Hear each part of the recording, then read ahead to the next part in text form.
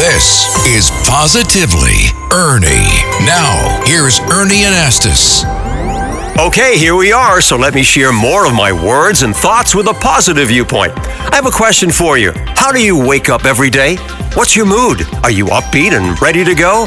Some of the best advice I received is tell yourself to wake up, determined to go to sleep at night, feeling good in the morning. That's pretty good, isn't it? It's a beautiful morning. If you go to sleep at night thinking about how grateful you are for your life and the things in it, you'll have a joyful thought and feeling. Now, personally, I like to read or watch something on TV that makes me smile and feel good. I think there are many people who do the same thing. You know, I once interviewed the talented entertainer and singer Marie Osmond. As we talked, she was telling me how she works on having positive thoughts before falling asleep. Among other things, she says, I like to cook, and I think about cooking and preparing a good meal.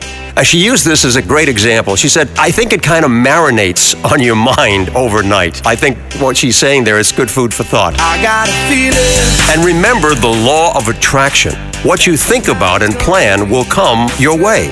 I know it works, and so do a lot of other people. And it can all start with a peaceful night's rest. Remind yourself every day to wake up, determined to go to sleep at night, feeling good in the morning. So wake me up when it's all over. When I'm wiser and I'm older. All this time I was finding myself and I didn't know I was lost. So wake me up when it's all over. I'm Ernie Anastas with more positive news you can use on 77 WABC.